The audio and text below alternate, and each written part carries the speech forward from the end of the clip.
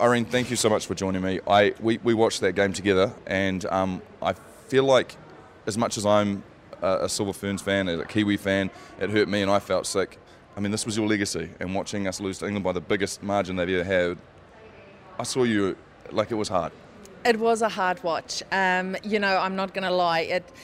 You put your body and soul out there. For those girls, it's not a lack of trying. It is just unfortunate England played better than us today. It's too late for wholesale changes. Like, we're here now at the Com Games. Is there reason to still have hope?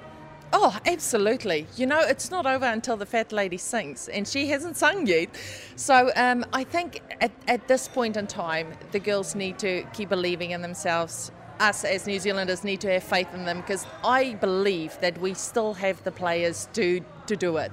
They can definitely still upset whatever is coming their way. I think at the moment it is just, at the moment the players aren't combining really well, or they haven't had time as a team to gel together. They haven't had that time to, in pressure situations, be a team and work through those changes, because the changes happen so regularly that the players don't have the time to feel what the pressure feels like and get time to work through it. If you were in charge, would we not be doing so many changes? Would we be trying to find those combinations quickly? I mean, we're heading into the knockout rounds. Oh, absolutely. You don't have the luxury of changing anymore, I don't believe. I think, in my opinion, I would definitely start with a stronger seven, let them settle and feel what it feels like, and then get to work. And that is, as a player, that is what the confidence that you need from your coach and from everyone around you. When you think of Silver Ferns, your name is the first that pops up in many people's heads. I know it's for me, it's mine. Can you describe what that feels like? I mean, I could see in your eyes, I could see you were sitting there, you were hitting the table. Give us a little insight into how you feel every single goal, how you feel every single pass. The thing is, I know what it feels like out there, and I have been in those situations so many times before. It is much harder as a spectator to watch it, because you can think of all the what ifs, what could haves, what should haves.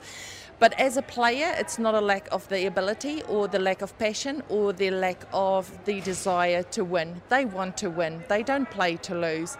But it is just, at this point in time, they just need to believe in one another, and I don't think it comes across like they do.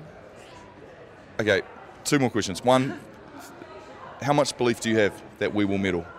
I have complete faith, if the right players play in the right positions, that we can win. And secondly, for you, what happens if they don't medal? What do you think happens? I still give them massive hugs and support them, because they are going to need it. The public in New Zealand are very harsh on them, but it is because we have set the standard, and they are not touching that standard at the moment. So yes, you are public property, because that is, the public put you in that position, and you just need to roll with the punches.